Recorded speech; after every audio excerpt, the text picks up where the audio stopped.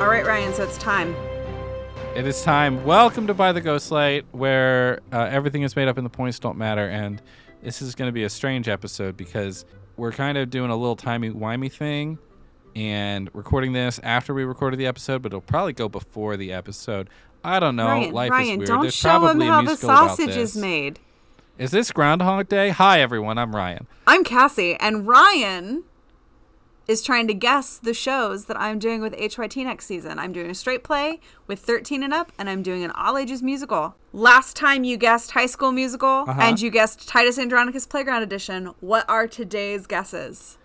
I felt pretty confident about those. I should also follow up with, you have already confirmed that those were the shows. So everything we're doing from here on out, maybe it's just suggestions for future seasons, because we've already confirmed that you were correct. Right, and the last that I was correct, because I absolutely 100% was correct. Now, I think I'm going to go a little bit different this time, because I think that your play is probably going to be a few fewer in this one, right? Maybe not, trying to squeeze every single student on stage that you can or need to. Maybe you get to be a little bit more selective. Right? Maybe you get to or have to tell some kids no, which I know is your favorite thing in the world to do. It's true. I think that your full-length play will be Death of a Salesman. Death of a Salesman. Okay. All right. Good guess. It's a classic. It is. You got to do the classics sometimes. Otherwise, how will the new generation learn? Exactly. Right? Yep. You could do, I think there's a sequel to it now, if I'm right, maybe. So am I doing Death of a Salesman, or am I doing the sequel to Death of a Salesman? Oh, no, you're doing Death of a Salesman because you are nothing if not a purist traditionalist. You have to do it in the right order. It's true. Right? It's true. Yeah. Okay. You would never do High School Musical 2 before High School Musical. Never. Never, ever. So that leaves then for your musical quite a large cast. You have to fill in everyone, get all ages, and I do think that the timing works out great. There's a lot of buzz around this show right now because it just closed on The Great White Way, and it is a very, very white show, so it fits Northwest Ohio pretty well. I'm pretty sure you're doing Hugh Jackman's and Sutton Foster's Music Man. You know, Ryan, last week I told you that you had guessed my season. I had. But I actually lied to you. Cassie, you why would you do that? I know, Cassie. I know. Just for the pranks, for the gram.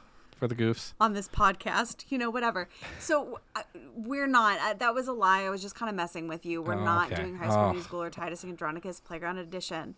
But you got it exactly right this week. Did I? Amazing. We are, in fact, doing Death of a Salesman and Hugh Jackman and Sutton Foster's Music Man. Yes, not Meredith Wilson's Music Man. No, not that version. No. Hugh and Sutton only. No, we're actually getting Hugh Jackman and Sutton Foster. Mm-hmm. And then I will cast a Harold Hill and a Marion Librarian from within my kids who will just shadow the two of them through the whole show. Okay. So you're really doing like a whole generational thing, right? Like we're going very avant-garde with it. Yeah, passing things along to the next generation, teach them how to be con men young. No, I just reached out. I wrote a letter to these two Broadway stars, and I was like, hey, why don't you come do this tiny musical in this very rural Northwest Ohio group for children? And they were like, yeah, sounds great. They're actually really sweet about it. So that's amazing. Yeah. I mean, it fits. Like Music Never Man know could what be you can get done until you ask. About our little town there. Oh, we got trouble right here in River City. I have high hopes for the season. I'm very excited, and I'm really impressed that you guessed it. Thank you. I'm very impressed, too. And now we're going to dive into the rest of the episode, where we're going to talk about the musicals that Cassie actually wants to do.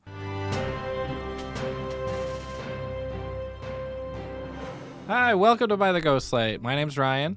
My name's Cassie. And my bit today is asking Cassie about the show that I'm about to do. You're doing Newsies. I am doing Newsies. You know a little bit about Newsies. I do. But that's not where I was actually going to go. I get to do Streetcar now. That's right. You did get cast in a show. I did get cast in a show. I'm going to do Streetcar. Cassie, off the top of your head, could you tell me what Streetcar's about? I assume that there is a streetcar in it. There is mention. Yeah. It might be named Desire. Yes. I think we could talk about a few, but there is one that is quite desirable. And I know that there is a character named Mitch because that's the one you're playing. I sure am. Quite the bucket list show to check off. But do you know when Streetcar was originally staged? Ooh, early part of the 20th century, I believe. I think it's 1940s. That counts. Yeah, so 47 on Broadway. Who wrote it, Cassie? See, you're doing the pop quiz thing again, Ryan. And while I'm sure that this is information I should have, theater history in college was a long time ago. It was a very long time ago. I had to relook up a lot of stuff before I went into these auditions and callbacks. Tennessee Williams. Yeah, I was going back and forth between Arthur Miller. I was like, it's not an Arthur Miller show. It's the other one. Yeah, it's not Arthur Miller. It's not Oscar Wilde. It's the other guy. It's definitely not Oscar Wilde. No, it's the guy who's got a state named after him. Right. So, yeah, I'll be doing Streetcar Named Desire here at the end of April. I'll be playing Mitch, whose real name is Harold, apparently. Harold Mitchell. Learned that. Didn't know that. It has been quite a while since college theater history class. Mm-hmm. And then I also found out today that apparently there was a revival of Streetcar over on the West End in London recently that's been getting some good reviews. So I guess it's a timely piece.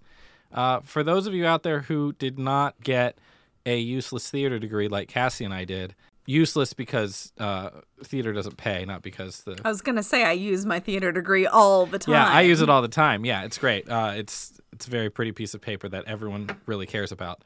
It's a timely piece, and it's going to be good, and it's a long show. Mm-hmm. It's going to feel like doing Hamlet. Ooh. That's how I've been describing it to people, because when I tell people I've been cast in a show, if they're theater people, I can be like, yeah, it's Streetcar Named Desire, Tennessee Williams play, and everybody's like, yeah, okay, cool, great, or like, I've read it, or we studied it, or we whatever. And only so many people have actually done it. It's not done that much. But when I tell anybody who has never taken a theater history class before, which is like 99% of the world, they're like, you're doing what? Nobody knows. Nobody knows. It's interesting. So it's easy to just be like, yeah, I'm doing like American Shakespeare, and it's like kind of a bucket list thing. It's like an American classic. Well, do you know who Marlon Brando is? Me? Yes. Yeah, most people, no. It's a sad, strange world we live in. But here we are, trying to do theater anyway. We do have a couple of news items that we are going to jump into before we jump into the main topic for today's show, which is going to be Cassie Gets on a Soapbox. I have it ready and waiting in the wings. Schmigadoon will return. I'm excited because I don't know if I had actually watched Schmigadoon the last time Schmigadoon came up on this podcast, but I have now watched it. Have you? Okay. I have not. I have still not seen it. I have seen clips. Yeah, I finally caved and got Apple Plus so that I could watch Spirited for this podcast. And then I was like, okay, well, now I need to watch all of the things that are on Apple Plus that I've been wanting to watch, one of which was Schmigadoon. Yeah. And it is delightful, especially if you are a musical theater nerd, because then you understand all of the jokes and references. Amazing. Apparently, season 2 is Schmicago. Yeah. Coming out in April. Schmigadoon is really like focusing in on the golden age of musicals, named after Brigadoon, which is a golden age musical, and now Schmicago season 2 is going to head into the grittier kind of 70s and 80s era of musicals. I just need to read this list of feature players in Schmigadoon season 2 Schmicago. In addition to Keegan-Michael Key and Cecily Strong returning, the second season will feature Ariana DeBose, fresh off of West Side and Hamilton, Martin Short, Dove Cameron, Jamie Camille, Kristen Chenoweth, Alan Cumming, Ann Harada, Jane Krakowski, Aaron Tveit, Titus Burgess, and Patrick Page. And here's the thing. Most of them were in season 1. Right. Not all of them, but most of them. So there's some new names coming in, but Kristen Chenoweth, Alan Cumming, Aaron Tveit, Dove Cameron, Ariana DeBose, they were all in season 1. I think Patrick Page is new. Mm-hmm. Martin Short is new. This will be something for sure. But I think most of the other people that you named are returning. I guess it's time for me to watch season 1 so I can watch season 2. Titus Burgess is new as well. He wasn't in season 1. He was too busy doing Kimmy Schmidt last time, I think. Probably. We have more news, which is 2 new musicals have announced their cast recordings coming out. Some Like It Hot. We will get March 24th digitally, and then physical will follow. And then we also get what Cassie's been waiting for. Kimberly Akimbo will come out. Can't wait. February 14th. Couple of weeks. Be able to listen to that. Can't wait. So excited. And apparently that's coming out on Ghostlight Records, so I guess we're involved. Oh, sweet. I love that. I didn't even know that was a thing, and now I do. Can you hold off on your soapbox for one more second? Ryan, I really want to get on my soapbox, but okay. Okay, because there's another new musical, the headline, I got to read because there's some people in this. Okay. There's a new show by Adam Goodall and Craig Lucas, who did Light in the Piazza. It's going to be called Days of Wine and Roses, and they've announced their 2 leads. It's Kelly O'Hara and Brian Darcy James. Yup. I did hear about this on TikTok. Thank you, TikTok. Thank you, TikTok. It's adapted from a film from the 60s, and the world premiere will be at with the Atlantic Theater Company, running May 5th through June 25th. I literally know nothing else about this. Complete casting still to be announced. But if they got these 2 to agree to it, I'm pretty sure we'll have a Broadway announcement about 4 months later. Most likely, yes. Unless it's terrible. Could go either way. Who knows? Could go either way. Sometimes shows are great. Sometimes they're terrible. Sometimes you got to wait till you see them on stage. Or you could be like Cassie and just write off junior musicals because they have the word junior in it. Cassie, this is your cue. Okay, listen, Ryan. Another piece of Broadway news is that MTI, Musical Theater International, has announced the new shows that they have juniorized. That's a good verb. I like it. Uh-huh. So if you're not at all familiar, let me give you a little bit of history. Yes, I do have this all typed up in a document because I've given this speech before.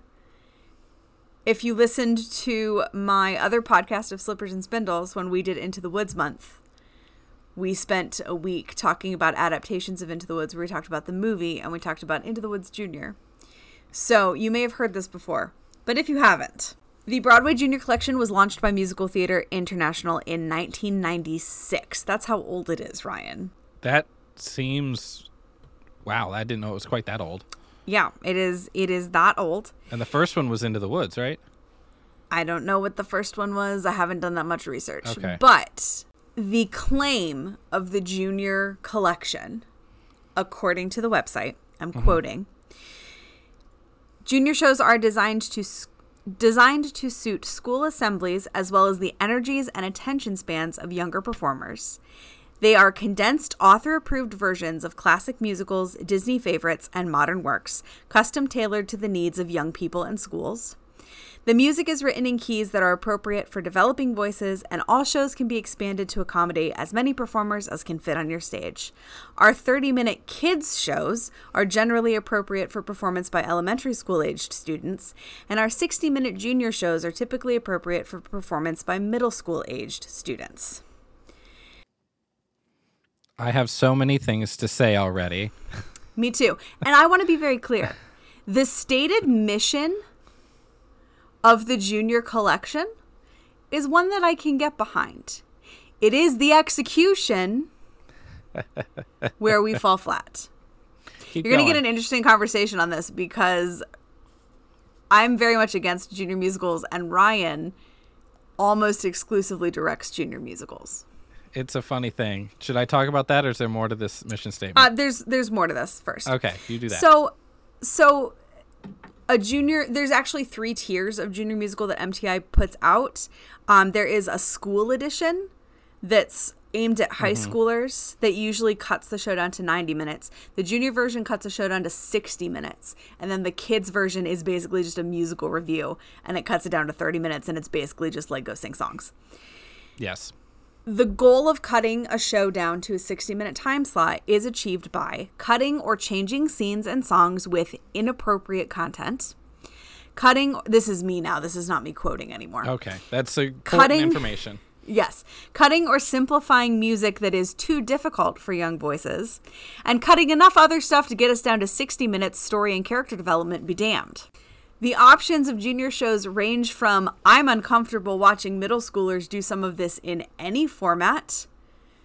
Shows that include Drowsy Chaperone Jr., It Should Have Been You Jr., and Legally Blonde Jr. I've done Legally Blonde Jr. To... I know you have. We're going to talk about that in a minute. We're going to talk about Legally Blonde Jr. because while I have issues with the junior musical, like in general, I have specific issues with Legally Blonde Jr. So that's one end of the spectrum. And then the other end of the spectrum is, how is the original option not kid-friendly enough? Sure. Which includes shows like Captain Louie. Is there a full version of Captain Louie? There is a full version of Captain Louie. And there is a junior version of Captain Louie, which, if you're not familiar, is about a group of elementary school kids on Halloween playing imagination games. There's a junior version of that show. There's a junior version of Dear Edwina, which, again, is about a middle schooler. There's a junior version of High School Musical. I've done that. Of Honk. That doesn't need to exist. Of Seussical. Why? Of A Year with Frog and Toad. Yes, there is. And that's bad. That's bad. I've read that one. And most recently, in the new announcement of shows that have been juniorized, they just announced 13 Junior. Sure did. 13, notably, is the only production that has ever played on Broadway that was written for young performers exclusively. The show is about a 12-year-old.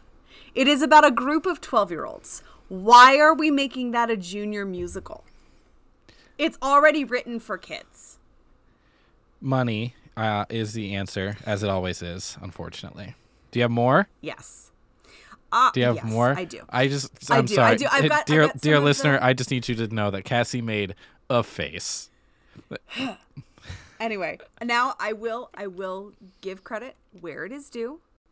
I understand that junior shows offer heavily reduced fees and royalties. So they are much cheaper to produce. They offer like a full director's packet for like first time directors. Sure do. I'll talk about that. They offer canned music for rehearsals and performance so that you don't have to worry about finding an orchestra. And I get it. I used to be, when I was younger and more radical, I used to be like, rah, rah, rah, anybody who ever does a junior show is morally corrupt and should feel bad. And I am now in a position where, because I am more directly involved in a theater company where we have to think about things like rights and paying an orchestra, I am aware of the financial benefit to doing junior shows. And I do understand why middle schools, why some, starting out theater companies that don't have a strong financial position and maybe are doing this for the first time or just need a big name show but don't have the budget to do the full version. Like, I get it. I understand why this exists. And I understand the benefit of it. But I find the concept of the junior collection as it exists right now to be insulting to kids. It is insulting to assume that my students aren't capable of learning hard music, or that my music director isn't capable of adapting harmonies to fit the students that we have. It's insulting to assume that my kids can't focus for longer than 60 minutes when we consistently put on 2-hour or longer shows and work through 3, 4, 5-hour rehearsals. And it's insulting to assume that they can't handle hard topics and complex storytelling ideas. And the people who are in charge of adapting these shows are not adapting them thoughtfully. They're not adapting them in like what way is going to help enhance the story and, you know, makes the most sense. They're going to keep iconic songs whether or not they contribute to the plot. We'll talk about Legally Blonde in a second. Blonde. Sometimes. There have been some shows that they've cut songs and I've gone, really? We'll talk about that too. Yeah, we can talk about that as well. But and for all that they say on their website, like that this is author approved, I refuse to believe that in every situation. I refuse to believe that James Lapine and Stephen Sondheim gave them permission to cut Act 2 of Into the Woods for Into the Woods Jr. Because Act 2 is the whole point of the show.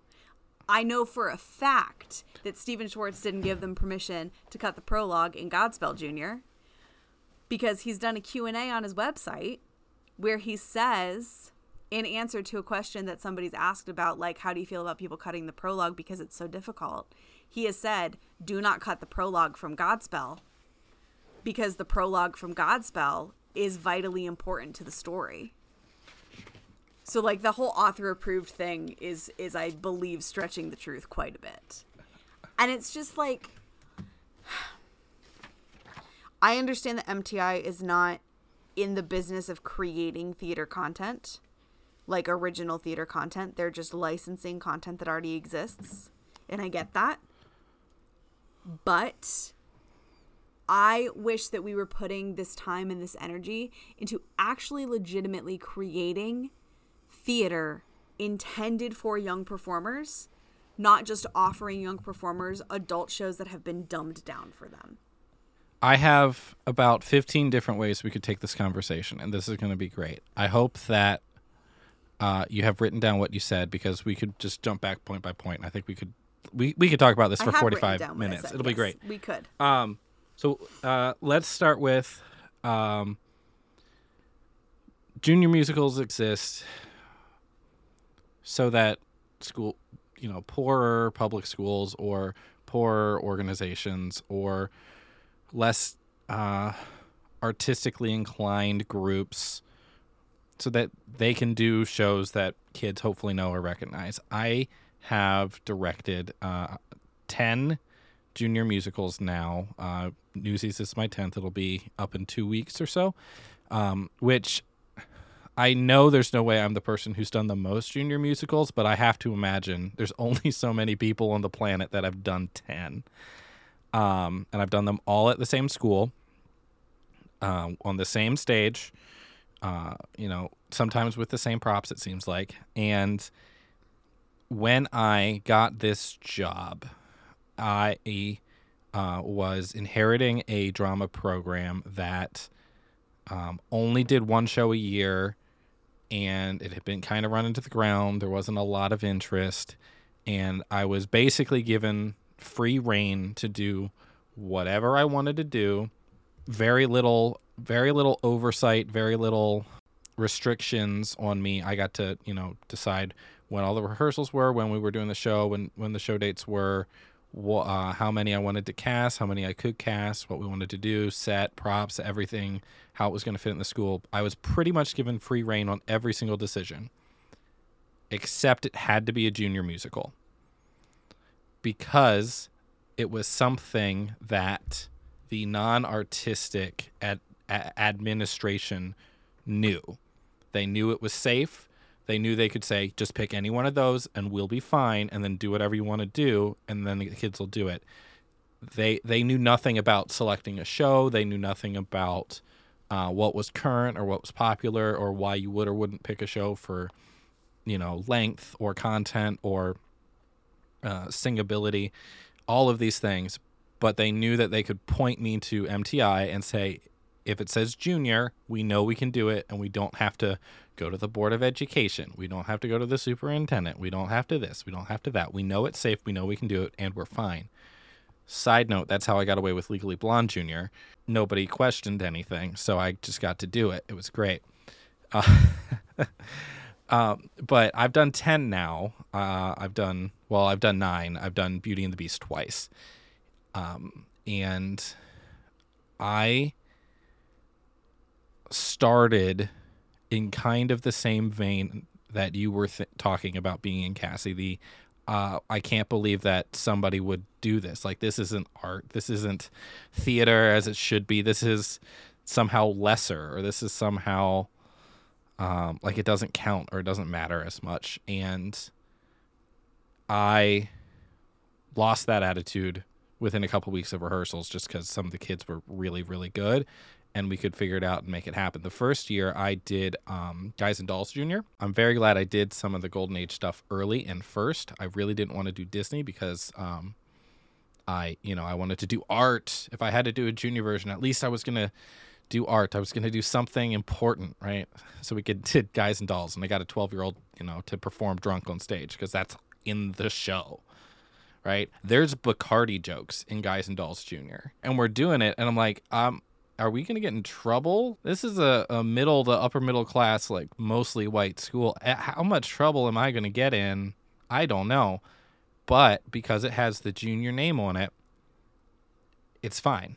And see, that's frustrating to me because some of the things that get kept in these junior shows are astounding to me. Mm-hmm. Like, I have been physically uncomfortable watching a performance when I wasn't supposed to be. Like, it wasn't a show that was supposed to make me uncomfortable, like to inspire thought or whatever. I have been actively uncomfortable watching a show twice in my life. And the first was when a local group that shall go unnamed did a production of Jane Eyre where they cast a 45-year-old man as Rochester and a 15-year-old girl as Jane. Eesh. Okay. That's not good. I was uncomfortable watching that show. And the second time was watching not your middle school, but another middle school the same year do Legally Blonde Junior. Oh, good. I don't think high schools should do Legally Blonde, like the full version. And I definitely don't think middle schoolers should do it. I don't want to watch a middle schooler sexually assault another middle schooler on stage. It makes me uncomfortable. And so I don't understand why that show has gotten a junior version when the crux of the plot and the crux of the character development is about something that is so adult. Mm-hmm. It is wildly adult. So I did do Legally Blonde Junior, I don't know, probably 5 years ago at this point. They changed several things. Some songs are shorter because like they have to be. Like the opening number to that show is like 11 minutes long, right? So for the junior version, they cut it down to like 7, and they split it up into a couple of parts for the track. Most of the juniors do this thing where they keep verse 1, chorus, and verse 2, and then a chorus, and then that wraps it up usually. So the songs are, instead of a song being 4 minutes, it's like 2 minutes or 2.5. Or so like I'm doing Newsies right now. Watch What Happens is usually like a 4 minute long song. It's like 2.5 because they cut out what they need to cut out. And it's not always correct or perfect or anything, but it does help with casting. Going back to Legally Blonde Junior, but also going back to the director's book that you mentioned. The director's book for Legally Blonde Junior was very specifically put together, and they send this to you when you pick the show and you do the show. And it has little notes in the margins. It's like, oh, don't forget to think about this for this scene, or maybe do this for choreography, or maybe have the actors think about this. If you know what you're doing, you don't need it. But if you don't know what you're doing, it's invaluable. Or it's, hey, you've seen the full version. Here's a note in this junior text because something changed, and it kind of changes how you tell the story, which happens often and can be frustrating. But for Legally Blonde and for a lot of shows, they have made specific cuts to reduce the number of male singing roles. Often, because they know that it's going to be mostly girls or females performing this. So when I do Legally Blonde Junior, Callahan doesn't sing. Blood in the Water's a monologue. He has a line, I think, in Whipped into Shape, and it's fine. And then he just speaks. So it means that I don't have to worry about finding someone who can sing it to do the role. I can give this to the male actor that I have that I can trust with the content, and I know we can work through it. Now that that scene, that sexual assault scene, is in there, and we did it very specifically, and we talked about it from day one, and I was uncomfortable the whole time, but we only did it because I knew that year I had a couple of actors that could do it. The girl we had to play Elle crushed it, and then I knew I had a couple of guys that could tackling important issues on the stage, and that they were going to be good and respectful about it, and that and they could be trusted with it. Most of the time I wouldn't do it. I don't know. I wouldn't do it without knowing what kids I had for sure. And it was still uncomfy. But on the other hand, we got to like have some real open and frank and honest discussions with the cast that otherwise I don't know that these kids are going to get to talk about. Like we got to talk about Me Too in a pretty productive way throughout the rehearsal process. Should that be your reason for picking the show? No. Yeah. But if you can use it. And that's phenomenal that you were able to create that moment for those kids. But that is because you are very thoughtful in that way. You are experienced enough, and you knew going in, like, this is something I'm going to have to tackle. And you as a director built that into your show. Mm-hmm. Yeah. But how many directors who are doing a junior show are approaching it? Not enough. Not enough is the answer to that. There are a lot of very poorly put together and bad junior productions out there. It's billed as here's a show in a box. Like the box shows up and it has the director's book. It has with all the notes. Like it's got a choreography DVD in it. It's got all the actor scripts in it. It's got your musical score, and it's got your canned tracks. Like it's like, here it all is in the box.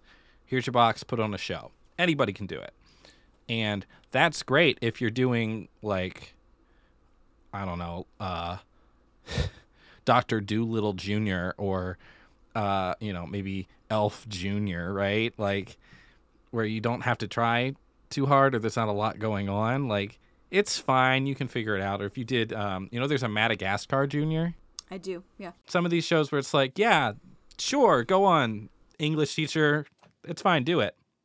There's two different varieties of junior show within this collection. Sure There's are. the junior versions that are adapted versions of a full-length production, stage production. And then there's junior versions of, like, we took your favorite Disney movie and we're letting you put it on stage. Yep.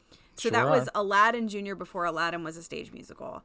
And I'm pretty sure there was a Frozen Junior before Frozen was a stage musical. Yes. Yeah. So there's a couple of those. And the trick to those is that's how they get around nobody can do Frozen, right? You can't get the rights to Frozen. Right. But you can do Frozen Junior. Do Frozen Junior. Right. And that's how they get around a lot of that. Same with Aladdin. You can't do Aladdin, but you can do Aladdin Jr. You can do Mulan Jr. There's not a Mulan, but you can do Mulan Jr. You can do Mulan Jr. And I did junior shows as a kid. My theater group did Annie Jr. when I was a sophomore, and we did Music Man Jr. when I was a junior.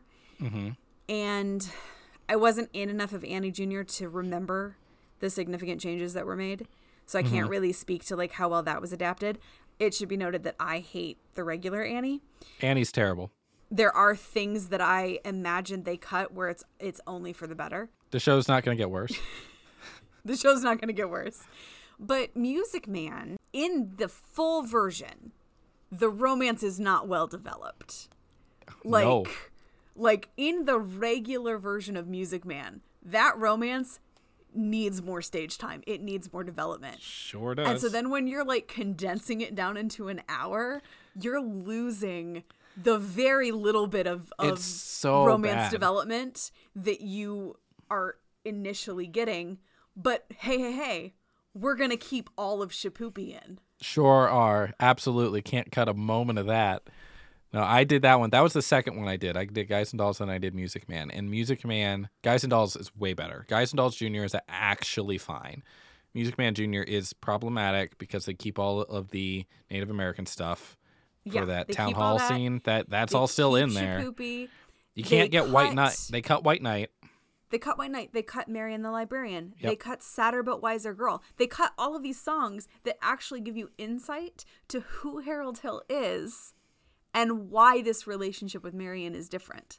Marion barely sings. Marion hardly sings at all. Which is not abnormal for junior versions, for them to take the characters and go, okay, so we're going to take this character and get rid of a lot of the singing elements of it, so that when you have the 12-year-old who's going through voice changes or can't sing but is a great actor, like there's a place to put them, is the thought process. Sometimes it works, sometimes it doesn't. It doesn't work in Music Man because they did it to a female role. They can, if they do it to the male roles, usually fine. So like I'm doing Newsies right now. Pulitzer doesn't sing ever. Yeah, that makes sense. And it works great. Let the Newsies sing and dance. Let the girls sing and dance. Put them all in hats. It's a good time. And then my guy, who's his voice is changing pretty drastically, I'm like, you don't have to worry about it. Don't sing. You get to play this. It'll be good. Yeah. And it's just like, it's the adaptive choices that boggle me sometimes. So I'm going to go back to Legally Blonde Jr. Great. Because I have vivid memories of it because I was so horrified coming out of that theater. I think my script is somewhere here. I don't know. So I have it somewhere. I'm sitting there watching Legally Blonde Jr. with middle schoolers.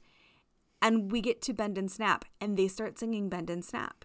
And sure they start do. dancing Bend and Snap. Absolutely. And I'm like, how did this song stay in this show? They changed one lyric. Look at my first abs. Line, look at my abs. Yeah, the first line is look at my ass, look at my thighs, and they changed it to look at my abs, look at my thighs, because apparently that's better. That's fine. And then none of the other lyrics of this incredibly suggestive song were changed. None of the choreography of this incredibly suggestive song was changed.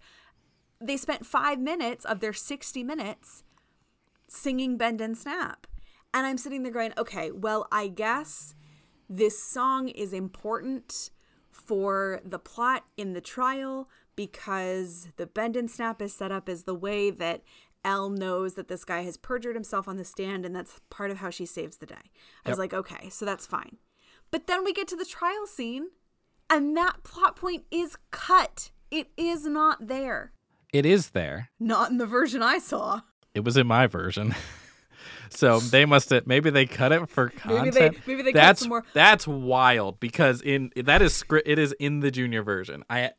It's probably on my shelf back there. Like that is still in there. We did that because it was a conversation.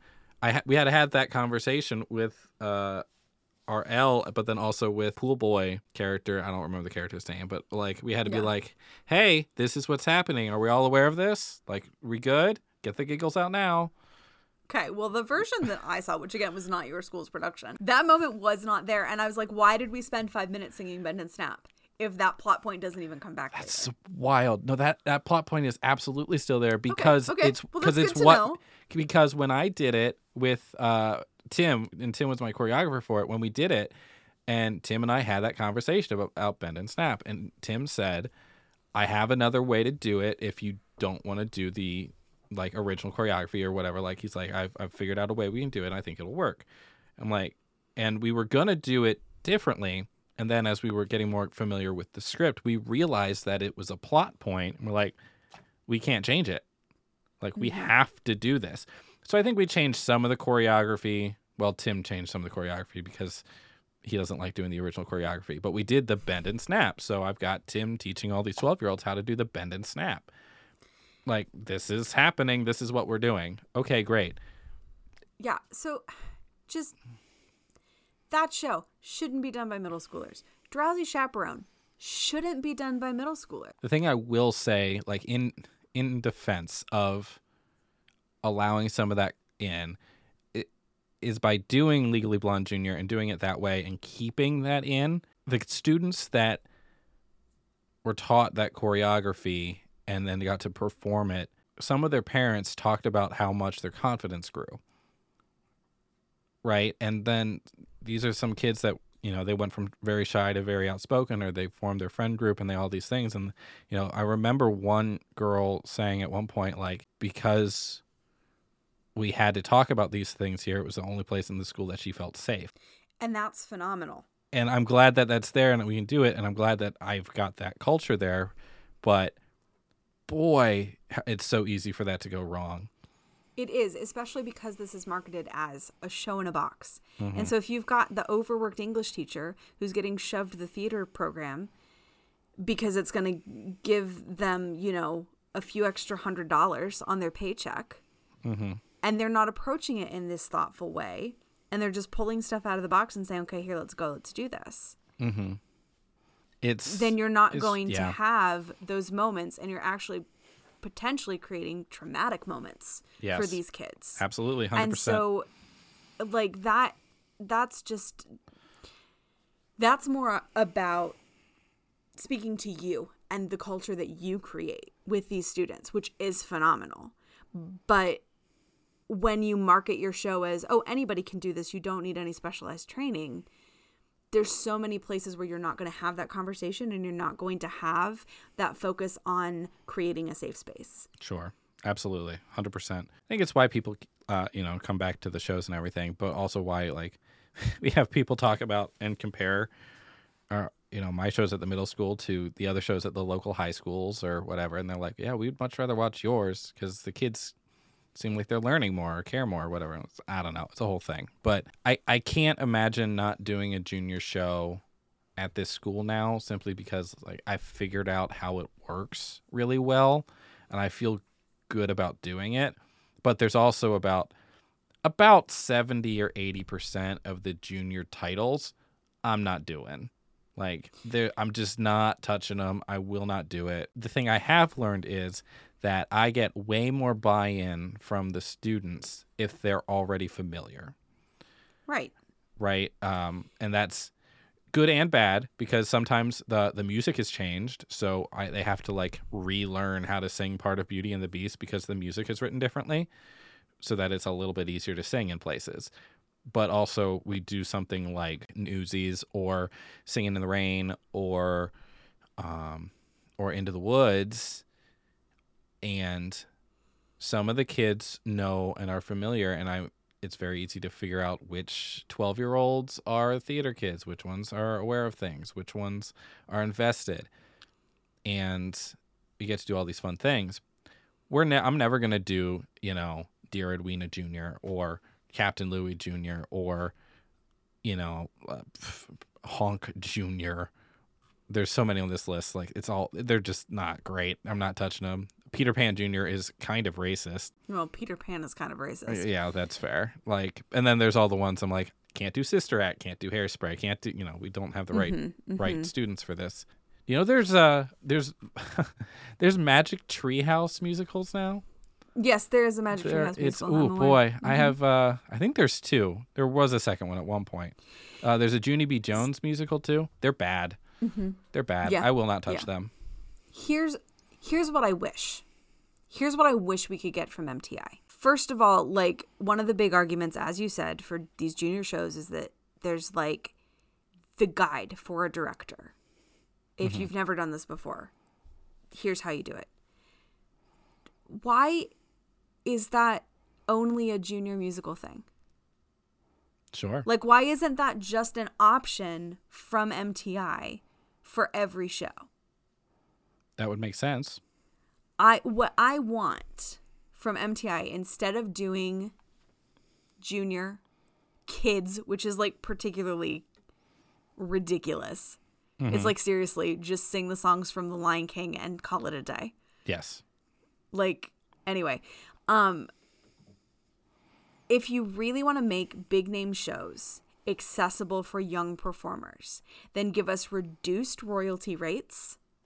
If we are an educational company or a middle school company, like, royalty rates should not be solely dependent on the size of your theater. There should be other factors that contribute to what you're charged for royalties.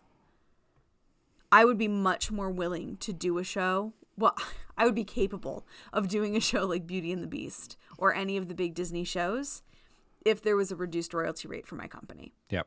Give us key options so that we can transpose songs up and down as needed to match the voices that we have.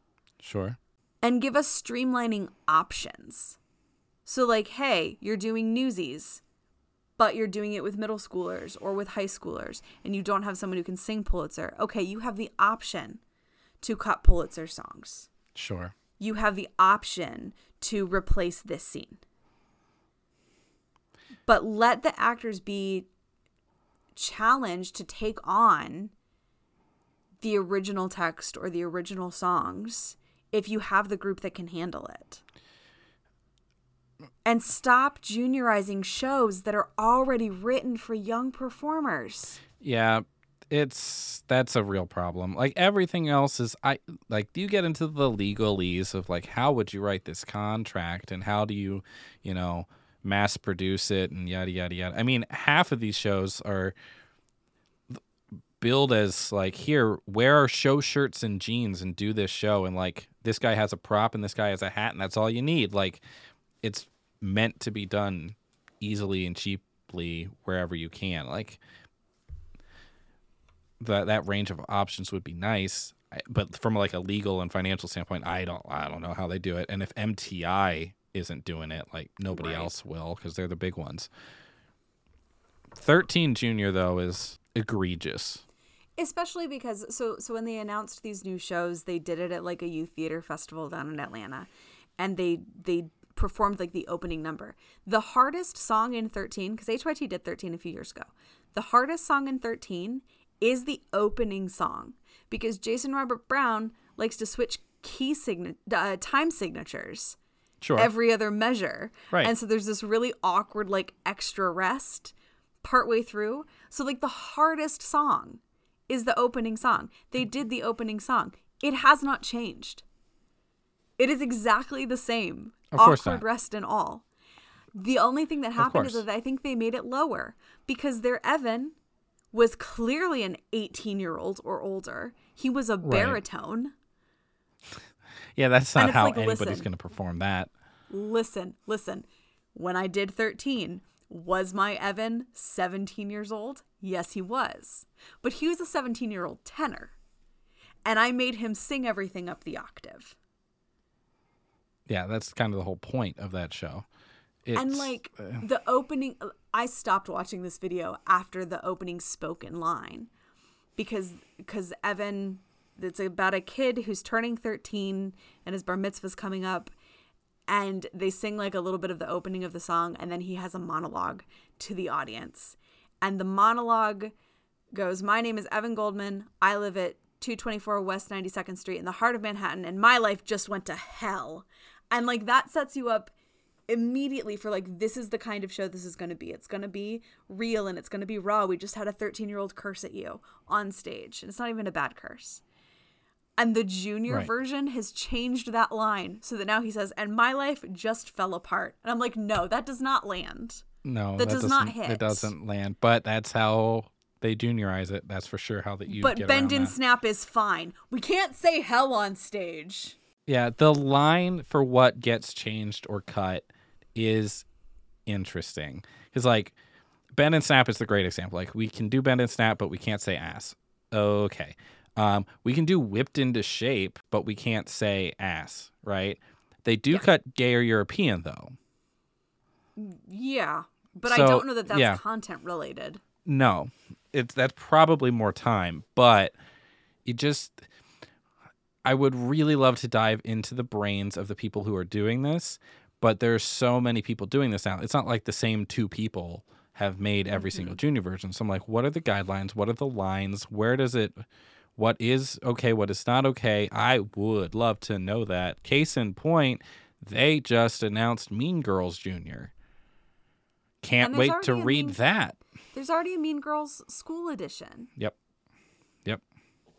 So, like, there are some shows where they have what's called a school edition, which is aimed at high school, where you can't sanitize it enough for middle school. So we're going to let the high schoolers do it, but we're going to take out some of the... So there's Avenue Q School Edition. There's Rent School Edition. Yeah. You're not going to do a junior version of that show.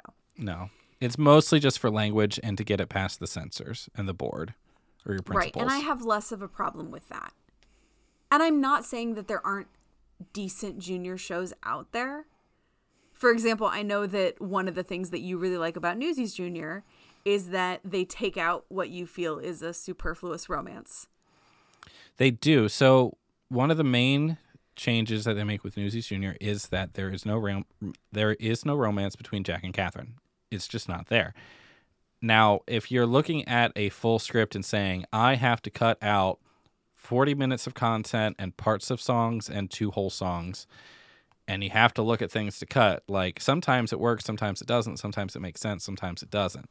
For Newsies, they cut that romance out completely. Like you could like suggest it back in and do some more stage direction and it could work, but like the parts of Watch What Happens, Catherine's song that they cut are all the lines where she's singing about Jack, and instead Catherine's arc is just Pulitzer's daughter who's going under a pen name to published journalist getting a job and doing her part to help all of these children, and that's her arc, and that's all it needs to be. It's great. And then Jack's arc is still the same thing, except instead of Jack staying for the girl, Jack stays because Crutchy asks him to.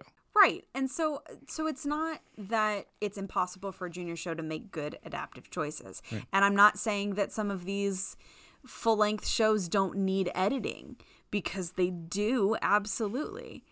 But most of the time when this adaptation is happening, it's not being done with that kind of care, and it's not being done with that kind of attention. And we talked about this on my other podcast when we talked about Into the Woods. Yes, Into the Woods is a long show. It is 2.5 hours, but it is tight. Everything that is Into the Woods is there for a reason. There is nothing superfluous in that show. No, there's not. And so to go through Into the Woods Junior and see the things that they're just like cutting half of this line and cutting half of this sung verse, it loses all cohesion. I'm not saying that junior shows don't have their place, because they absolutely do, but I wish that they were chosen with more care and not just with an eye to what's going to make us money.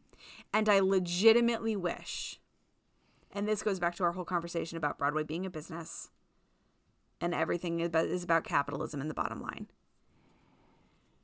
But I genuinely wish that we would start putting more time and energy and effort and money into actually writing shows that are good quality musicals that are intended to be performed by young people.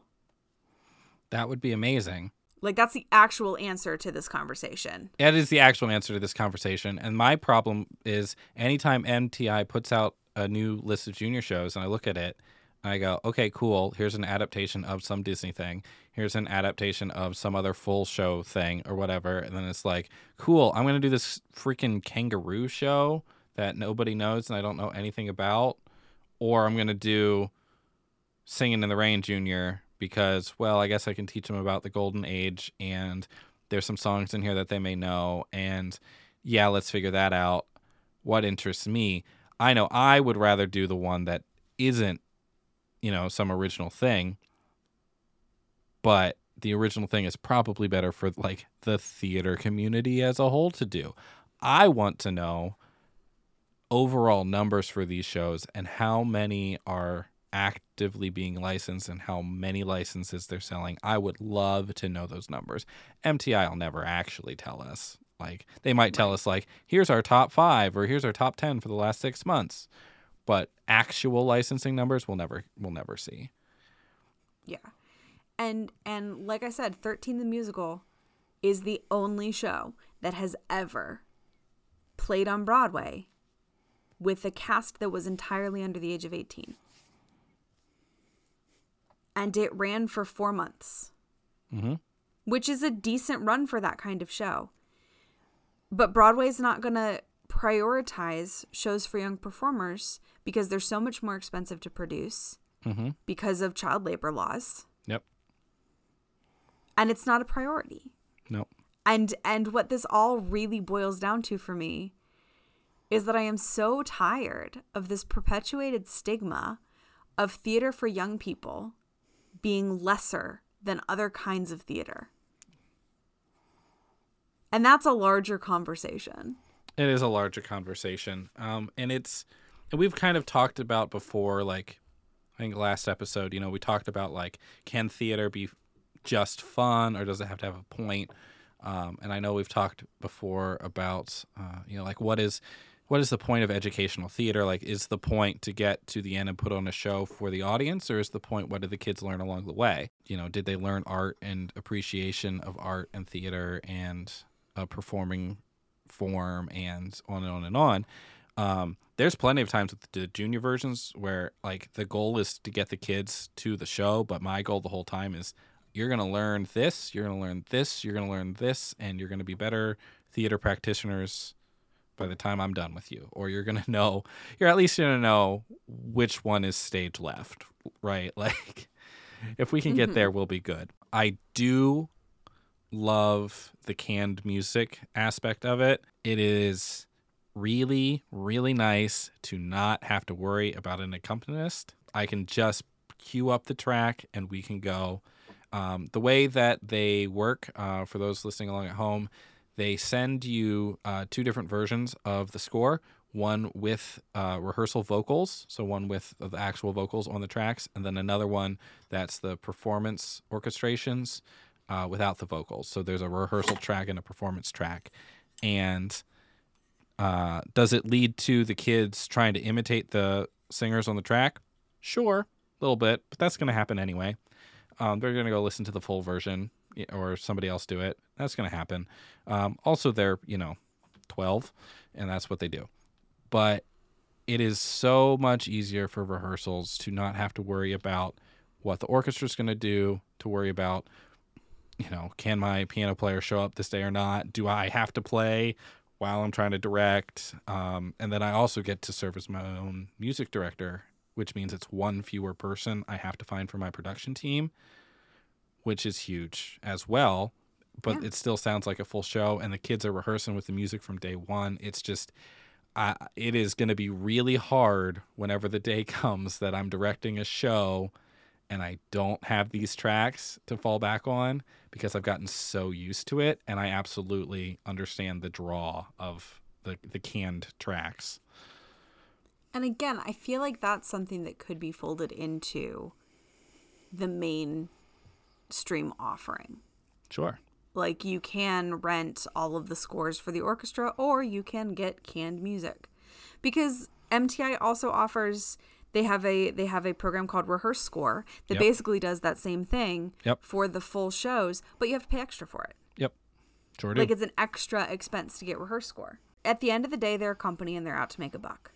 Yes. And that's what it boils down to. So we're coming up on an hour here, no surprise. But I did find my Into the Woods Junior script. Uh-huh.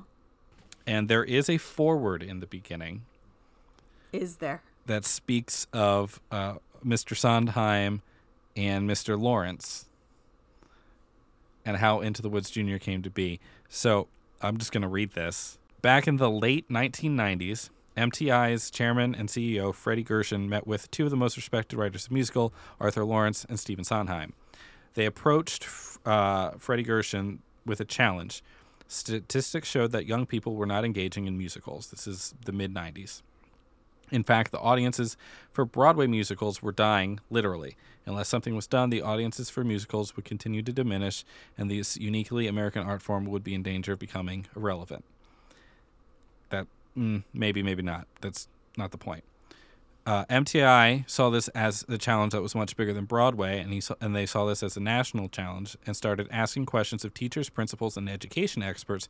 Why aren't young people engaging in musicals? Is there anything that can be done? What became clear through their research was this. Most kids experienced their first musical in high school, but by the time a kid reaches high school, their likes have already been established. If this challenge was to be met, kids needed to experience musicals in elementary and middle school. And with this discovery, Broadway Junior was born. Okay, I can follow the thought process so far. I don't know I agree with it all, but I follow the thought process. However, there was another challenge. Presenting a 2.5-hour full-blown musical with elementary middle school aged kids is simply not possible. The shows would need to be adapted to a running time of about an hour, and the keys of the music transposed so that changing voices could sing the show. This meant the show's authors, who are fiercely protective of their work, would need to be convinced that adapting their musicals was a good idea. The first authors to offer their approval were Stephen Sondheim and James Lapine for Into the Woods. And because of their approval, other authors gave their approval as well, and Broadway Junior was off and running. And that's how we have Into the Woods Junior as the first one, or at least one of the first ones. And my understanding is that tried it as, hey, what if we just did Act 1? And then they did it, and it kind of worked, and then they said, we're not doing that again for any of these other shows. So apparently Sondheim blessed this 25 years ago, and for better or worse, and we see all of these middle schoolers attempt to do Steps of the Palace and just get their counting wrong, and I thank YouTube for that. I took a critical thinking class in college. I read between the lines of that, like, giving their blessing to the concept is not necessarily giving their blessing to the final product. Sure. Absolutely. They do cut, like, first One Midnight Gone and Two Midnights Gone from Act 1. Oh, I know exactly what they cut because I made a comprehensive list of everything that was cut. Well, you could have just done Act 1. Like, it didn't need to be cut or changed. Okay, whatever. But it's certainly the only way, middle schoolers are doing Into the Woods and learning this intricate music. But, so that's junior musicals. Have we come to a conclusion? Listen, my conclusion is still, I don't like them. I am not going to direct a junior show unless I am very forcibly backed into a corner. Sure. I will always choose to invest more money and more energy into doing the full-length version of a show. But that is my personal opinion, and that is because I have the privilege of working with an independent company that doesn't have to answer to a school board and doesn't have to answer to a superintendent. Yeah. And I do have that privilege as part of my reality, and I am aware of that. And you get to draw high schoolers too. I also get to draw high schoolers. I would be doing much different shows if the majority of my group was middle school. Mm-hmm. Yeah. And so I do recognize the importance of junior musicals, and I recognize the place. And again, conceptually, I don't have as much of a problem. It's just the way that it's executed. And it's the content that is put out there that is bad. You can do High School Musical 2 Junior. I kind of want to. Of course you do. I would love to get to do High School Musical Junior in the fall, turn around and do High School Musical 2 Junior in the spring with the same exact cast. That sounds amazing. And if you want to hear more about our thoughts on High School Musical 2, you should subscribe to the Patreon, because our recent Patreon episode is us doing a minute-by-minute commentary of High School Musical 2. Yes, which Cassie had not seen before. Had never seen before. It's a great film. Work of art. It's something. Look, they all committed very, very hard to doing this so very hard. specific show. And Ryan wins in the end. And really, that's what matters. It's true. Thanks for coming along with us on this journey into junior musical world. Hopefully this was worth it, and there were some insights in there. We'd love to hear your opinions on if you've ever done or worked on junior shows, or maybe you did them yourself as a kid. It'd be great to hear from you, either over on our Twitter or join our Discord through Patreon. Let us know if you would ever do the musical adventures of Flat Stanley Jr. Why? Okay, let's be clear. There is not an Adventures of Flat Stanley Sr. No, there's not. It's not. It's just like, hey, we're going to take your favorite books and make it a show. There is a Fiddler on the Roof, Jr. I will never do it. Oh, my God. Well, this has been a good time. It's been... Oh, boy. Cassie, what show are you working on? At the moment, Addams Family. Addams Family. How's it going? Yes.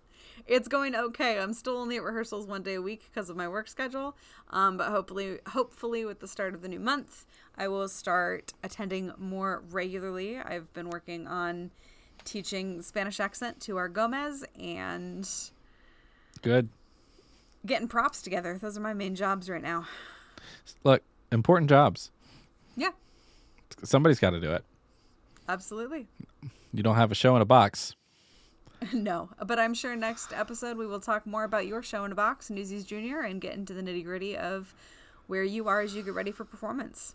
Yeah, we are coming up quick on that. It'll be great. I'll probably come live from Tech Week for the next show. That'll be interesting. I think we're supposed to get snowstorms too. Well, I hope that Paris has been pulling his weight and helping you out. I think Paris has been there and been helpful. They haven't shown themselves, but all of my lights work now. Okay, see, so good that's job, Paris. good. That's good because that building is going on 100 years old. So we like a helpful theater ghost. We do stand a helpful theater ghost. Thanks for coming along with us by the Ghost Light. That's all for us today. I'm Ryan. I'm Cassie. And join us next time by the Ghost Light.